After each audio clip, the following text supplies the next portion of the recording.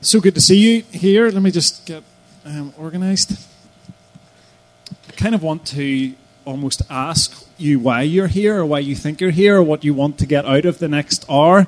But hopefully what I've prepared and what I share will be helpful to you. In some ways, this is the emphasis that we've been trying to share, or I've been trying to share through my role over the past few years around discipleship, what it is, what it looks like, and that's what we'll do. And there'll be probably a couple of spaces for us to chat, or at least reflect on our own, or chat with people beside us as we go through this next hour, so it won't all just be listening to me. I want to bring you back to 2006 in my life. 2006 was an important year for me. It was the year I graduated from university with a theology degree and entered the world of paid Christian ministry with Scripture Union. And for the past few years of my life at that point, my life had been immersed in study at a Bible college, serving in my local church, enthusiastically serving, regularly serving in my local church, speaking at various youth groups when I was asked to do that, and leading lots of summer mission teams and mission opportunities and camps and all that type of thing. And I guess if I'm honest, as a 21-year-old, then when I thought about serving God, those were the things that were in my mind. That's the picture that I had in my mind. If you'd have said, how are you serving God right now, Rick? I would have answered by telling you some of those different things. And I was serving God in those ways. But three things happened to me in and around 2006 that began to shake my thinking and shape my thinking about what it means and what it meant to follow Jesus and serve Jesus. The first was in a church gathering, and I was listening to a lady being interviewed at the front of church. She was speaking about her recent move into full-time Christian service. She went on in the course of the interview to say what that service was. She was now working for a large Christian organisation. She'd been working, as she said, in the secular world for the past number of years. And her role in the past where she was serving now, she was now the PA to the general director of that large Christian organisation. And she was talking enthusiastically about the role that she had, about the godly environment that she was now in, about the opportunity to pray with her colleagues once a week. She also talked about the job that she'd left behind. And she was talking about how for the past 15 years of her life, she had worked in a similar role to this. She had been the PA to a chief executive in a large corporation in the same city. And she talked about how she was so glad to leave that behind, as she had felt for some time that she could be more useful to God somewhere else. That was the first thing. And as I listened to her, I began to think, or it got me thinking, or it began to ask a question. In what role was she more of a missionary? In what role was she serving God more? In what role was she more of a disciple? Because as I heard her admit that she was speaking at church, at the front of church for the first time, and doing it very well, I might add, I also began to wonder why. Why was this the moment that she was sharing at the front of church for the very first time? Her roles were going to be quite similar. PA to a general director or a chief executive. She was going to be serving the organisation that she was working for. Why were we only hearing about her work now? The second thing was that for the final 2 years of university, I worked for a day a week, and in holiday times much more often, in a large warehouse, lifting boxes and packing lorries. It was a fairly male-dominated workplace, and mostly with workers who were much older than me. And I worked there along with my Christian friend.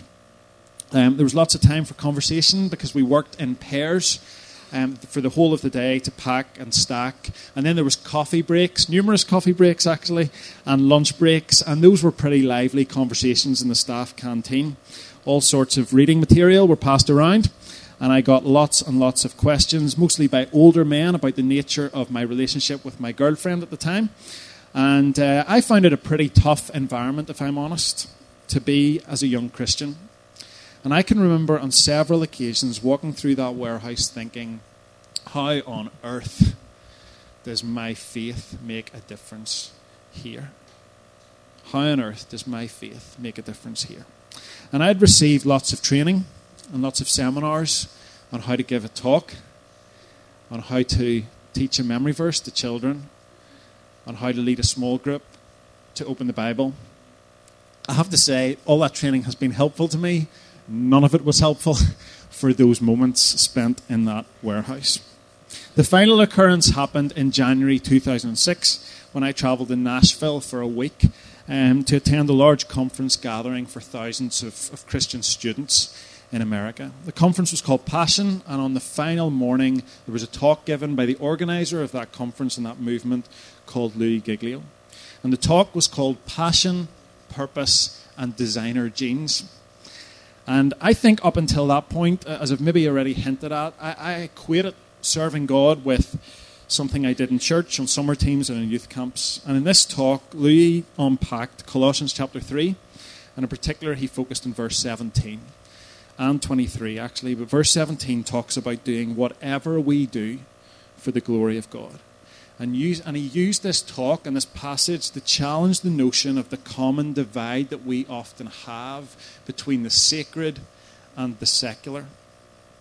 And my eyes became open, fully awake that morning, to the idea that God could and wanted to use me in every area of my life. In the youth group I was leading, and in the football team I was playing in, on the mission trip I was planning to go on that summer, and the factory floor that I would be in next Monday morning. And it left me asking, after hearing that talk, how do I do whatever I do in my life in a way that glorifies God? I later read this from Louis Giglio.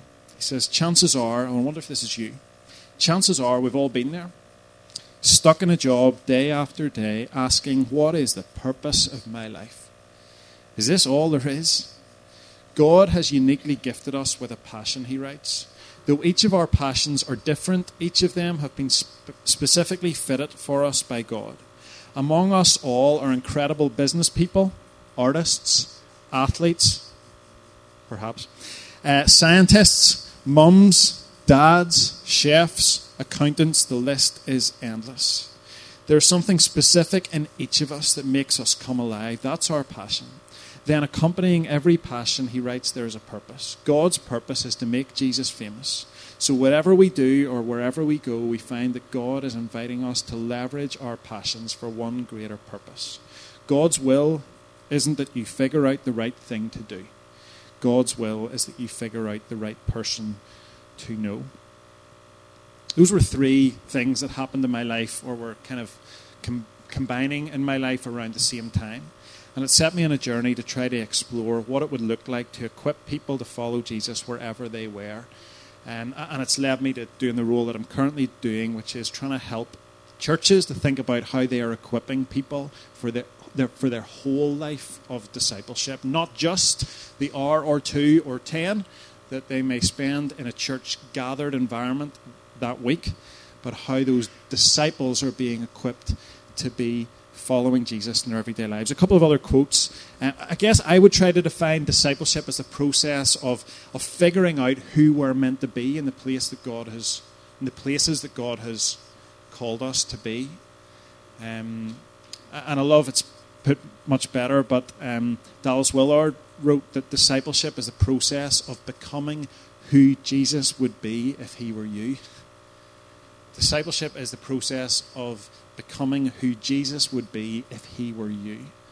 And Neil Hudson from LICC describes discipleship as equipping people to follow Jesus in the here and now.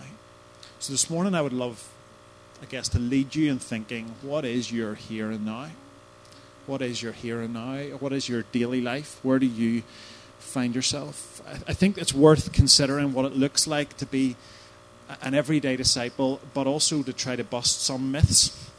And bust some myths that sometimes maybe in the church we have replicated at times. In a brilliant book called Where's God on Monday, Alistair Mackenzie writes this: if we are to see the true significance of all work we do, we simply must deal with the dualism that dominates our view of the Christian life. It's simply not biblical, he writes, and so is counterproductive to our aim of seeing God at work in this world of his.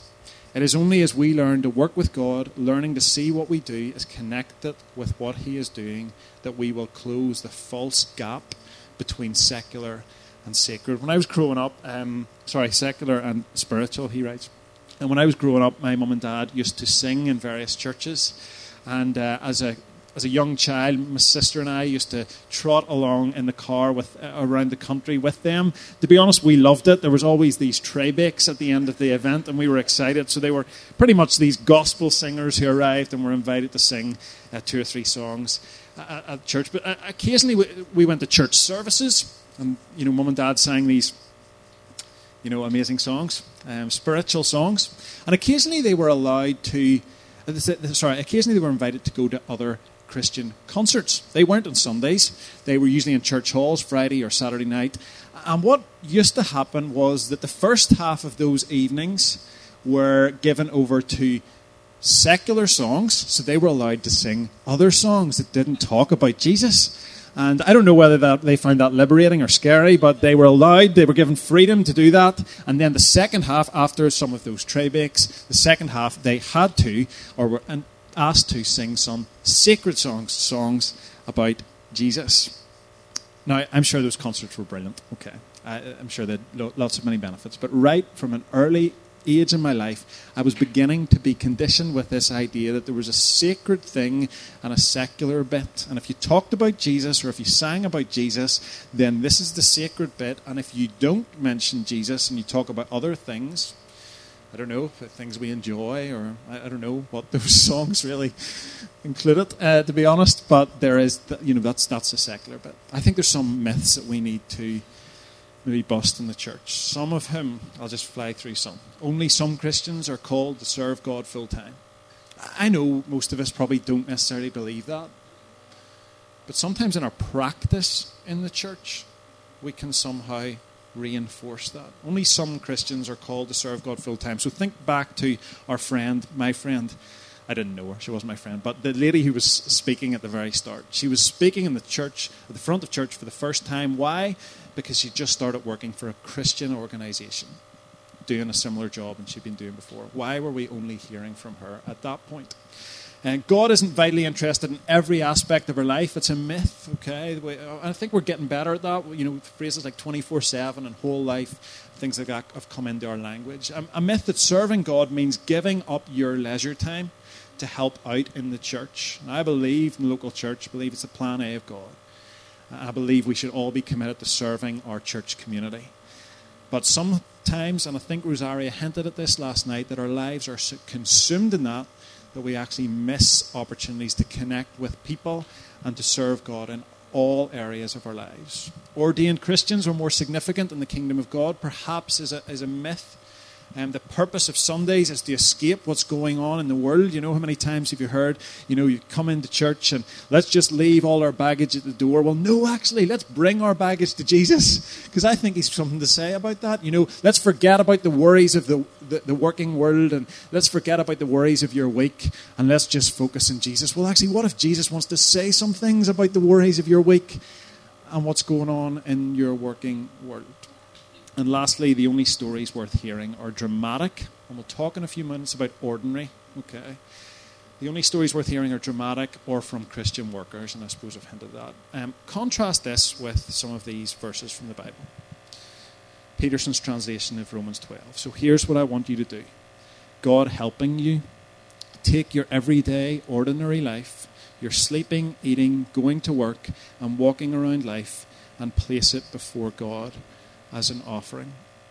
I've never heard a sermon about sleep.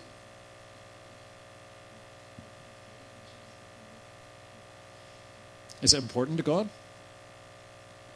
I have heard sermons about work, but not a huge amount. I haven't heard that many sermons about how we can serve God in our world of sport. If that's you, or in the world of music. How are we equipping people to think about those parts of their lives, placing it before God as an offering? Let your light shine, Jesus says, where?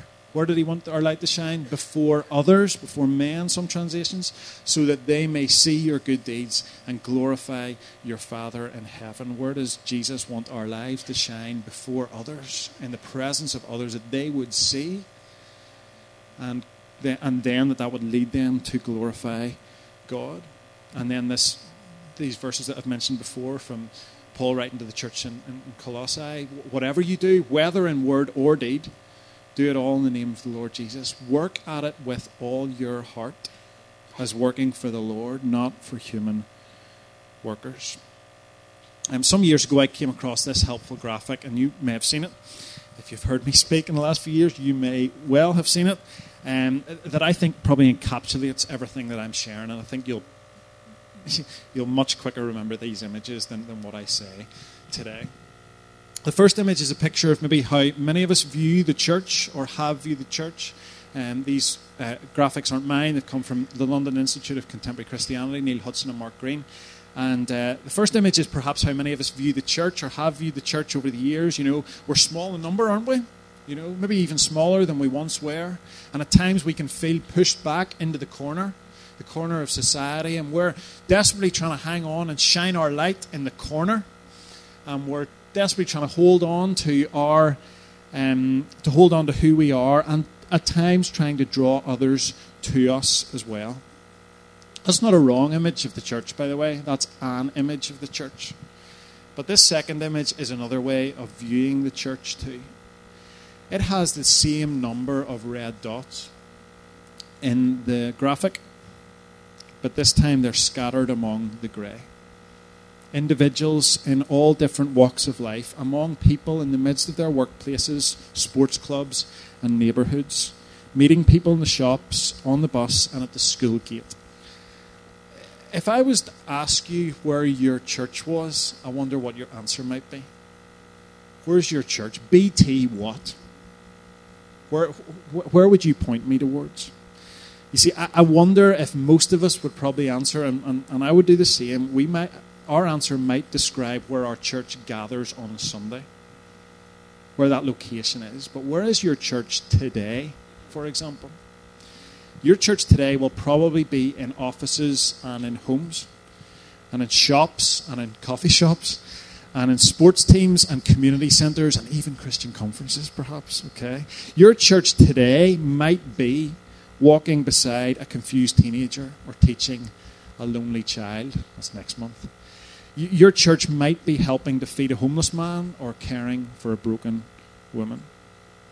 And suddenly, this, for me, is a real picture of discipleship, of where we place our feet. And even as well, mission becomes more possible to me as well. As we become less concerned, perhaps, that people aren't always coming to us in the same number, but that we might be awakened to the possibility of reaching people where they are. And I think discipleship takes on a different dimension as we begin to think about the very real circumstances and situations in my life or in your life, and seeking to discover what does God's Word have to say to us as we go about our work, use our leisure, and live in our neighbourhoods. Suddenly it matters how we live as disciples as well. It really matters because we're encountering some grey dots beside us. Work becomes an opportunity to serve and worship God. Full-time Christian ministry expands to include the daily interactions we have, the conversations we have, and the examples we set. And perhaps, maybe at times you've used the excuse, God can't use me, I'm just a... fill in the blank. There's no I'm just in the kingdom of God. There's no I'm just in the kingdom of God. If that's been your excuse, then please think again. God desires to use you exactly where you are. Integrating somehow your faith into all the little and the big tasks of your week. Through everyday acts, God uses secretaries and He uses lawyers. He uses mums and dads. He uses musicians and medics as ambassadors for His kingdom. I'm going to get you to reflect on this in a moment. In fact, one more quote from Alan Scott, and he writes that much of modern discipleship has focused on making believers strong enough to survive the culture instead of bold enough to transform the culture. That's powerful. Now, in some ways, it's powerful and it's idealistic, okay? But what would it look like that as we disciple people in our churches, or as we are discipled and walk in our this journey of discipleship, that we are considering and reflecting and being shaped to think about how we won't just hold on to our faith when we're in the midst of the grey dots, but actually how we are helping to be a transformative presence in those environments. So I want you to listen to a short video, and then I'm going to get you to reflect and think about maybe your everyday. I want to play a short video that we used for a conference a couple of years ago, and it's from a lady called Rosie. And Rosie, I won't introduce it more, she'll just tell you a little bit about herself and her story.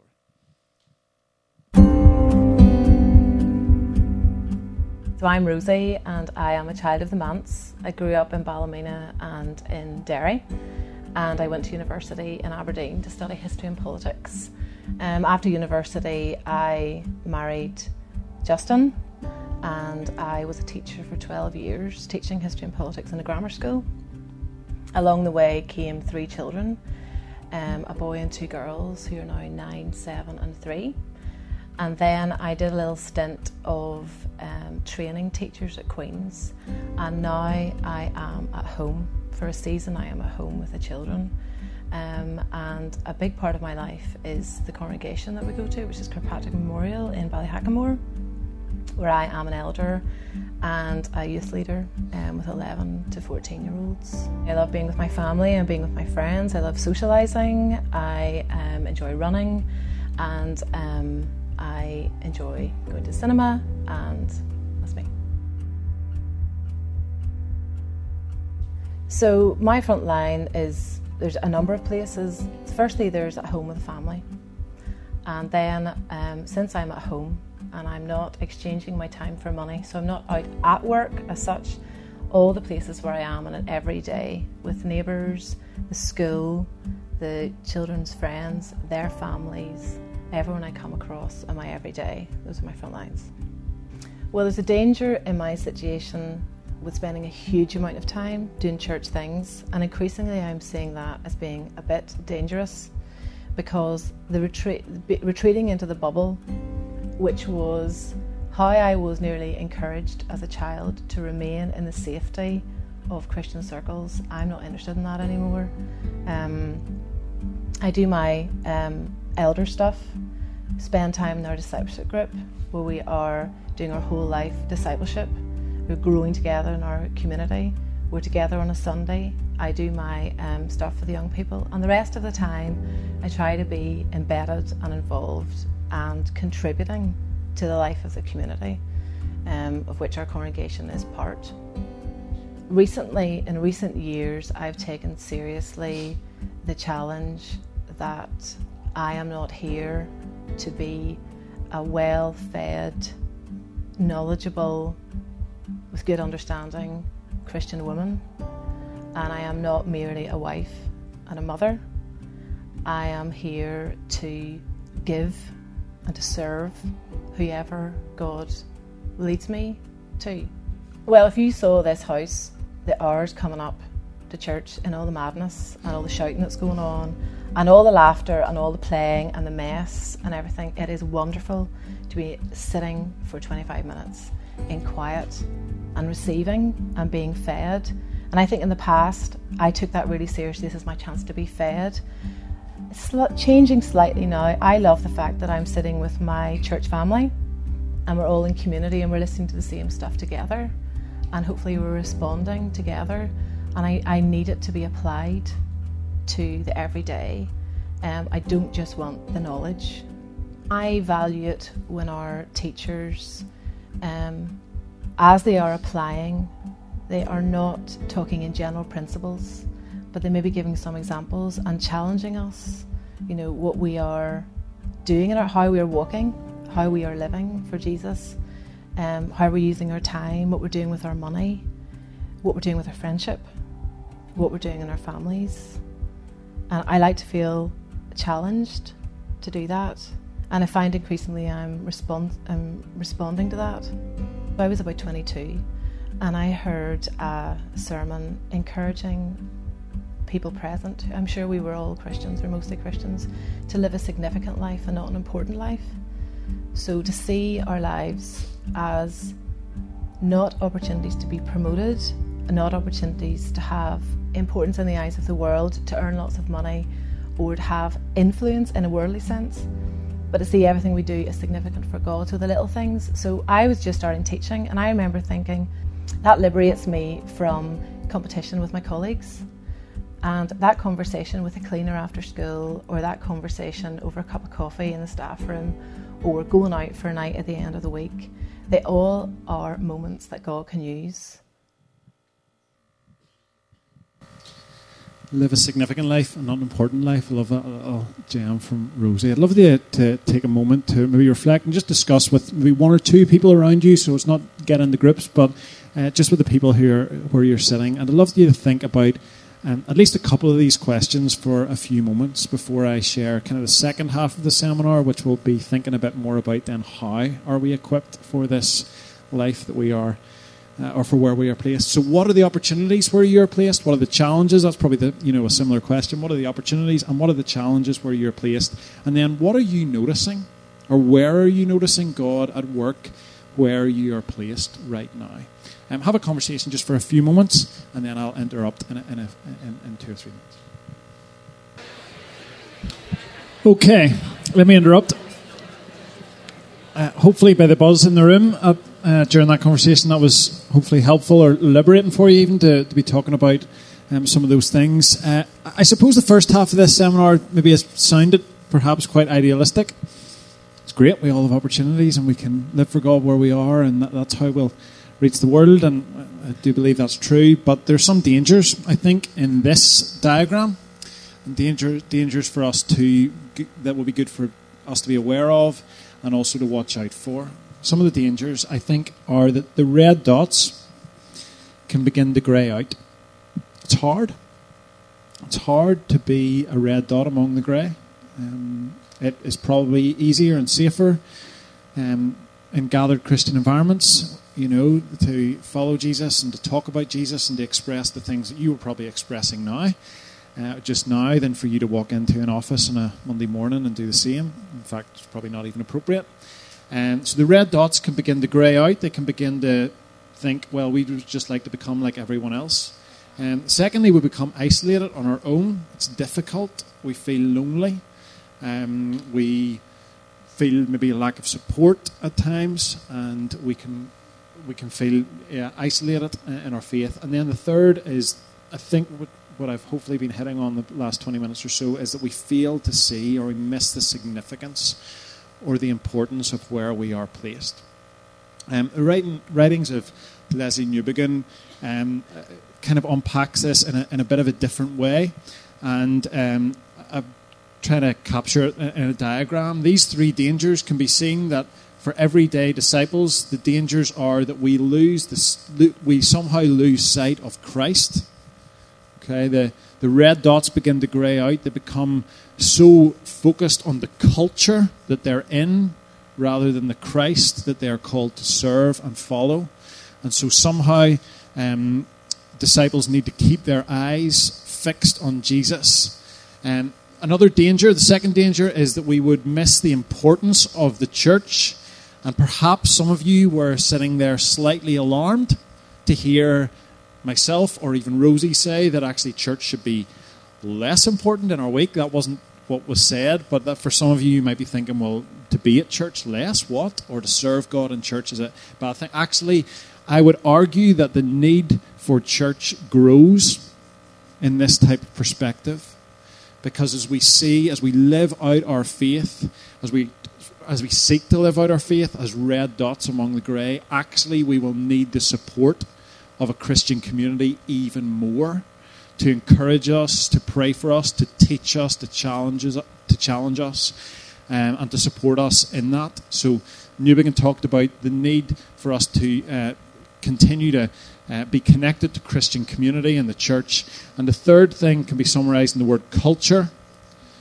We fail to see the importance and where we are placed. If we let our light shine with other Christians, great. But if we fail to let our light shine before others, then they will not be seeing our good deeds and leading to that glorifying of our Father in heaven. And so Newbigin then went on to talk about how these three things, without these three things, if we missed one of these three sides of the triangle or the tripod, we would then, there would be dangers that are associated with that. So if we lose sight of Christ, we would get lost. He actually used the word liberal. I like the word lost for that, because I think if we lose sight of Jesus, we become so swamped by our culture that we lose sight of him. If we miss out on the church, we become lonely. And if we lose sight of the culture that we're called to, our witness and our discipleship is limited. Okay, limited. I think I might have these on PowerPoint. So yeah, lost, limited, lonely, and limited. And I've used the words up and out, and I'll explain that later, just as a very simple kind of tool or diagram for that. So I want to just drill down into these three dangers, I suppose, or I'm going to try and couch it in the positive now. So rather than dangers, the needs. The needs for us to be people who are equipped in our discipleship so that we can live out our whole lives as disciples wherever we find ourselves. So the first one, if you think about the up relationship and focusing and following Jesus, I think there's a need for us in our everyday and our daily discipleship for a need for daily growth. And to do that, I think we need to embrace spiritual disciplines. Remain in me, Jesus said in his prayer that's captured in John chapter 15. Remain in me. That was his prayer. One of his last prayers for his disciples, that they would remain in him. And I think that's the nature of discipleship. It's about abiding in Jesus above all our daily activities, whatever those things are happening where we are placed, whatever they are, above them we need to have, above our activities we need to have awareness of Jesus. And a great way to, the way to continue our awareness of Jesus is to practice and embrace spiritual disciplines in our lives to fuel that engagement. It's like fueling our engagement in the world or with the world, embracing spiritual disciplines. And the thing about disciplines, spiritual disciplines, or spiritual foundations, is that they're not very sexy, glamorous, spectacular even, but they are foundational and they are vital. So regular rhythms and patterns of discipleship in our lives, of reading the Bible, of prayer, of worship, of solitude and silence, of allowing the Word of God and the presence of God to fuel us, we need to see these things as absolutely critical for our walk, as disciples. So, I mean, maybe it's a good question to be thinking about or reflecting on. I've lost my notes here, is about how we are doing that in our lives, or how we are making space for spiritual disciplines, for God to speak to us and for God to challenge us in our lives. And so to help with that, I've got some questions at the end, okay, which I'm going to give out or make available. And these are simply sets of questions all about up, in and out that you can ask yourself or reflect on for your everyday life. And so some of the questions that are here for the up or for the for this part is, am I prioritizing quality time in God's Word? Am I making quality time to pray?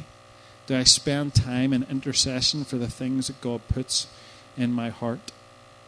Am I knowing the joy of the Lord in my relationship with Him? Those are some of the questions. Am I learning to listen and obey to God's voice? I need to not read all of them out. But these are some questions that you might want to take time to reflect on from time to time to fuel that life of discipleship.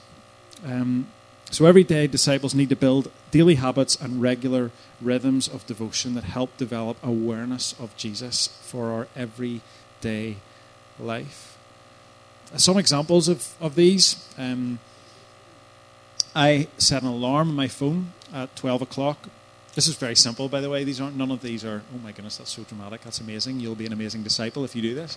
But just some of the ways that I've done this or tried to develop this. Set an alarm on my phone at 12 o'clock every day. Choose your time. And whenever that comes up, that is an alarm that interrupts my day.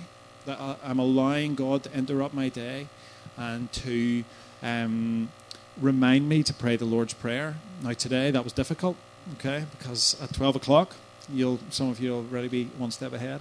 I was delivering a seminar here, okay. But whenever I return to my phone, I will see that alarm and I will be reminded that God's interrupting my day. And usually when that alarm goes off, I pray. I take 1 minute, stop what I'm doing. I often pray the Lord's Prayer in that moment. Your kingdom come, your will be done here as it is in heaven right now and what I'm doing. That's something we've been encouraged as a church to be doing in our congregation, and it's been helpful, just allowing God. Another devotion that we've created within the Presbyterian Church is a devotion called Tides. It's a very simple daily devotion that pops into people's email inbox on from Monday to a Friday at 6 a.m. in the morning, and the idea is to give people a regular rhythm of devotion, just a regular pattern, a few verses, 8 to 10 verses of Scripture to read, a short 150-word commentary, and one way that they could reflect on that throughout their day. And again, it's just trying to fuel people for a life discipleship. There's lots of great devotions out there, okay, but it's that idea of a regular rhythm and pattern. I've come across things where people have, there's apps actually, or there's kind of other things where 3 questions to ask around the meal table or last thing at night before bed. What are you thankful for to God today? Where has God been at work, or where have you seen him at work, or what are you challenged by? Those are questions that could actually be asked around a meal table as a family as well. And these regular patterns of spiritual discipline and devotion. And lastly, just a really good story for us as a family. A few years ago, I think it was 3 years ago, we were picking up Noah, our eldest. He was 3 at the time, at the end of Sunday school or children's ministry in our church, and he came out rushing out of children's ministry clutching this little plastic teaspoon. And he seemed to be very excited about this teaspoon. And I said, what's this? He says, Daddy, this is my prayer spoon. I thought, okay, that's interesting. And he attached to this little teaspoon was a note, and on the note said these 3 letters, TSP. You're probably one step ahead. Some of you children's ministry people are smiling at me, so thank you, sorry, please. And they were teaching them that morning that this is a model for prayer. Okay, not the only way to pray, but it's a model, a simple way to pray. What are you thankful for? What do you have to say sorry to God for? And what do you want to ask him for? What do you want to say please for? So that night, we were putting Noah to bed, and if I'm honest, at that point in our lives, we hadn't prayed with Noah. Well, we prayed for him, but we hadn't, helped him to be praying at that point of our parenting journey. And so this little 3-year-old boy that night was going to bed, and he held a spoon in bed. And I said, okay, son, what are you thankful for to God today? And he was really thankful that day for Thomas the Tank. And so was I, because it gave us half an hour of peace towards the end of the day. And then I said, Noah, what do you want to say sorry to God for? And he thought for a minute, and he said, nothing. And I said, think harder, son. You have a lot. And we need to be careful that just doesn't come, the kind of rhythm of, here's all the things you've done wrong today, son. Say sorry. You're saying sorry to God. But what do you want to say sorry to God for? We had to help him think a bit harder. And he eventually thought of something. And what do you want to ask God for? And he asked God for something. And I have to say, we've abandoned the spoon now. He's 6, okay. We don't use the spoon. We don't hold the spoon. But I would say for the next several months, if not year, he held that spoon every single night. We were resourced by our church, by our Sunday school teachers. We were resourced as a family to lead our son in devotions every night and to teach him a model of prayer. Now, sometimes it was pathetic little prayers, and I really do mean that, praying for ridiculous things. But over that time, those prayers matured. And he was gaining a model, or he was grasping a model. And it's this rhythm that I'm trying to talk about. This rhythm of daily or regular patterns of devotion. But we also need other regular patterns. And so as well as spiritual disciplines, we also need regular Christian community, regular engagement with our Christian community. Now, I'm not going to labour this point, okay, because I feel that it's something we're at a Christian conference and perhaps, well, maybe not, but we so need to be regularly gathering with the local church. So please do not hear me as I throw those red dot diagrams up that I am somehow diminishing the need. I am emphasizing or trying to maximize the need for church gathering as well. We need to emphasize both. We need to emphasize both gathering and scattering.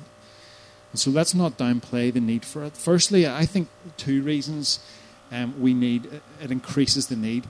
It increases the need for the church to gather. And secondly, I think it impacts the nature of why the church gather.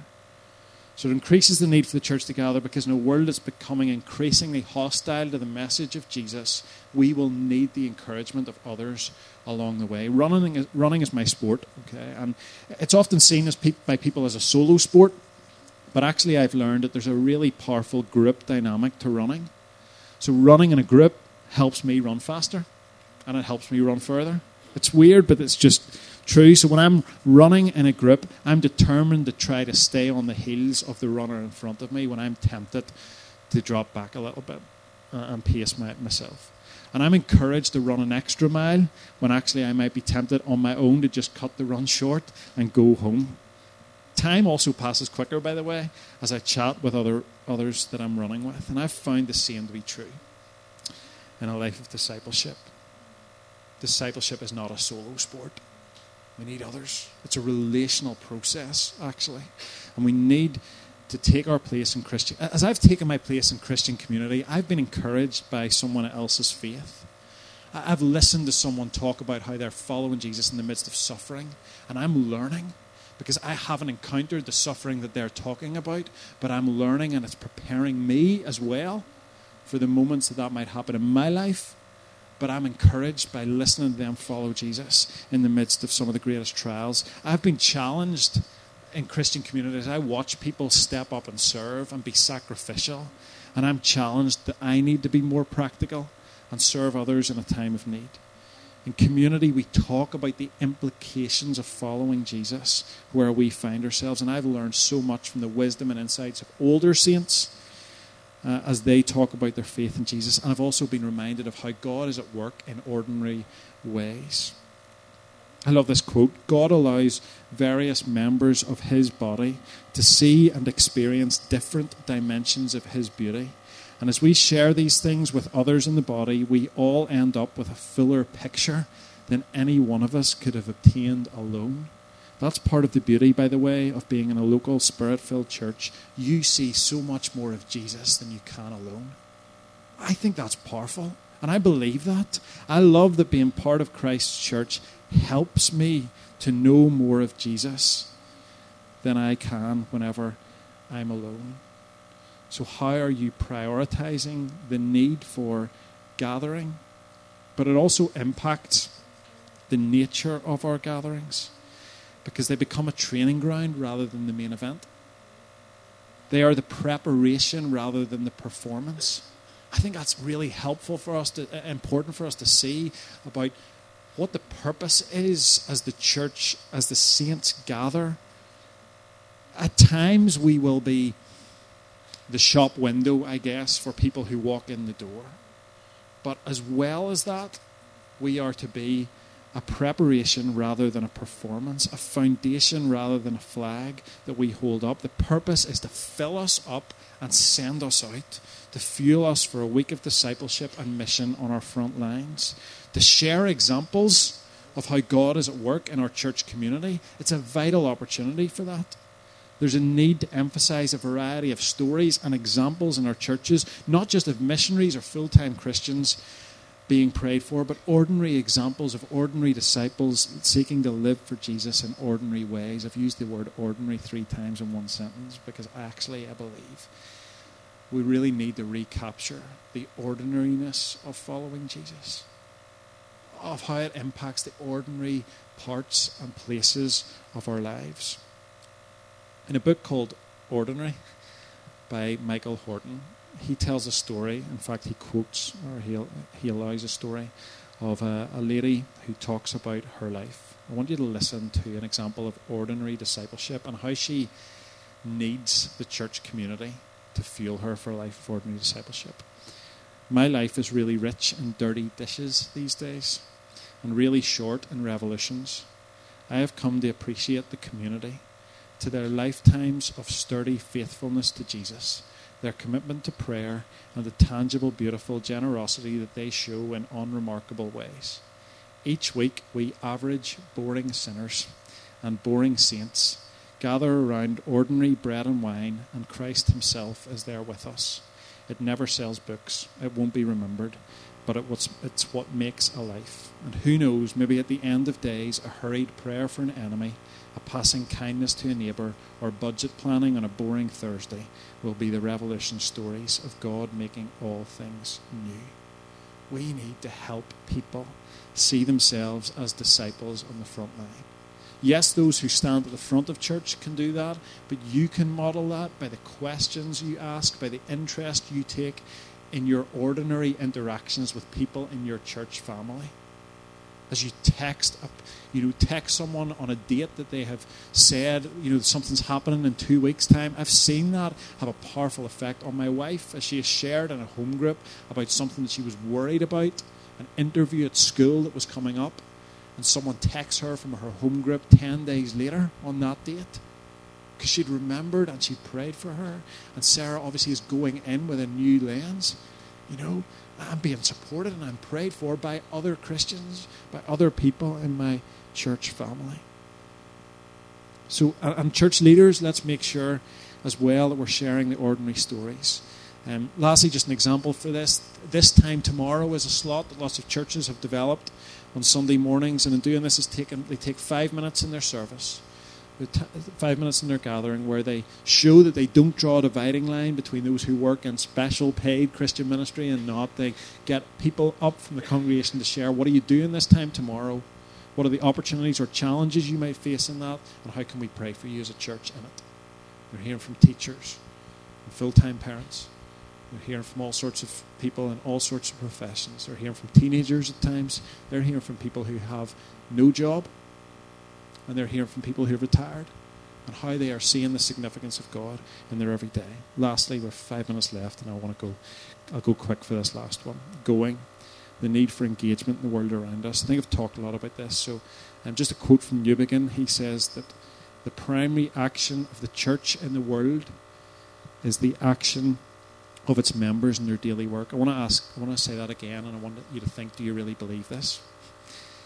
He writes, the primary action of the church in the world is the action of its members in their daily work. So the main and most significant work of your church, he argues, in the world is how the members of your church are living for Jesus day by day. I think in a changing culture, we're now recognizing that fewer people might automatically walk through the doors of our churches on a Sunday, perhaps uninvited or unexpected. And perhaps in the past we might have relied on that, but in an increasingly secular society, we can't rely on that anymore. And there's two equal and opposite reactions to this. The first temptation is that we withdraw from the world, that we retreat into the corner. We become the red dots huddled in the corner, and we escape. We board up, we stay low, and we keep the peace. The other temptation, actually, is the opposite. It's to embrace the world, that we would become like everyone else around us and seek to blend in rather than stand out. And we adopt the beliefs of the culture, the dominant culture, hoping that we would be accepted by others. But the third option as disciples in the world is not to embrace the world or escape the world, but is to engage in the culture around us. And it's something we notice about Jesus, is that his ministry wasn't confined to the known religious locations of his day. The miracles he performed weren't just in the synagogues, but they were in streets, and they were in homes, and they were in empty fishing boats, and they were in grassy hillsides, and his words were shared on dusty roads and stony beaches, and people encountered him at a well and in a garden and around a table. Where might God want to use you? Where might he want to use you? What places do you place your feet? And please hear me in this. How might he want to use you there? Not just how might he want to use you as a witness so that you could invite someone to come to your church so that some other professional Christian could tell them about Jesus. But how could he use you where you are to model what it means to follow Jesus. Greg Laurie said Jesus didn't say that the whole world should go to church. He said that the whole church should go into the whole world. And so let's not despair if the whole world doesn't come to the church, but let's be preparing ourselves as church to live well where we are. Do we see the significance of our everyday going, the need for engagement in the world around us? I'm pretty much done, but I have that set of questions at the front, and I was going to, if I had more time, I was going to give you an opportunity maybe to reflect on these questions, give them out, but I've also realised I've probably only photocopied about 60 copies, so sorry. And if you don't get any at the end, I'll give you my email address, and I can send those out to you. Just some sort of helpful reading on this, some books that have influenced me in some of these things. Gathered and Scattered is a book by Neil Hudson that's brand new out, actually, in the last couple of months. I'm thankful for his influence, actually, because he's influenced a lot of what I've shared today. And LICC have been brilliant on this whole series. Also, Mark Green has a book called Fruitfulness on the Front Line, and it looks at some of this as well. So Gathered and Scattered, it's really thinking about how the church can fuel disciples for their life as they are gathered for when they are scattered. Where's God on Monday? I quoted from Alistair Mackenzie. Garden City, a fairly new book by John Mark Comer. It's thinking about people's calling and how God calls people to different professions and works. And then Scattered Servants, I quoted from as well by Alan Scott. Just some books that have influenced me in some of these areas as well. Let me pray for us, and then we'll be done. Father, I pray that we would pick up that ancient invitation that you gave us to come follow you, and that we would follow you in who you are, in what you said, and in what you did, but also in where you went. I pray that we would see the significance of where you've placed us, and I pray that as church we would be effective as scattered red dots all across the grey of our culture. I pray we would be found faithful to you, Jesus. I pray we would be committed to your bride, and I pray we would engage well as your followers wherever we find ourselves in the world. Let our light shine. Help our light to shine before others so that they may see our small, ordinary good deeds and glorify our Father in heaven. That's our prayer. For it's in Jesus' name we pray. Amen. I'll leave these questions at front, and Isabel may have some things to say.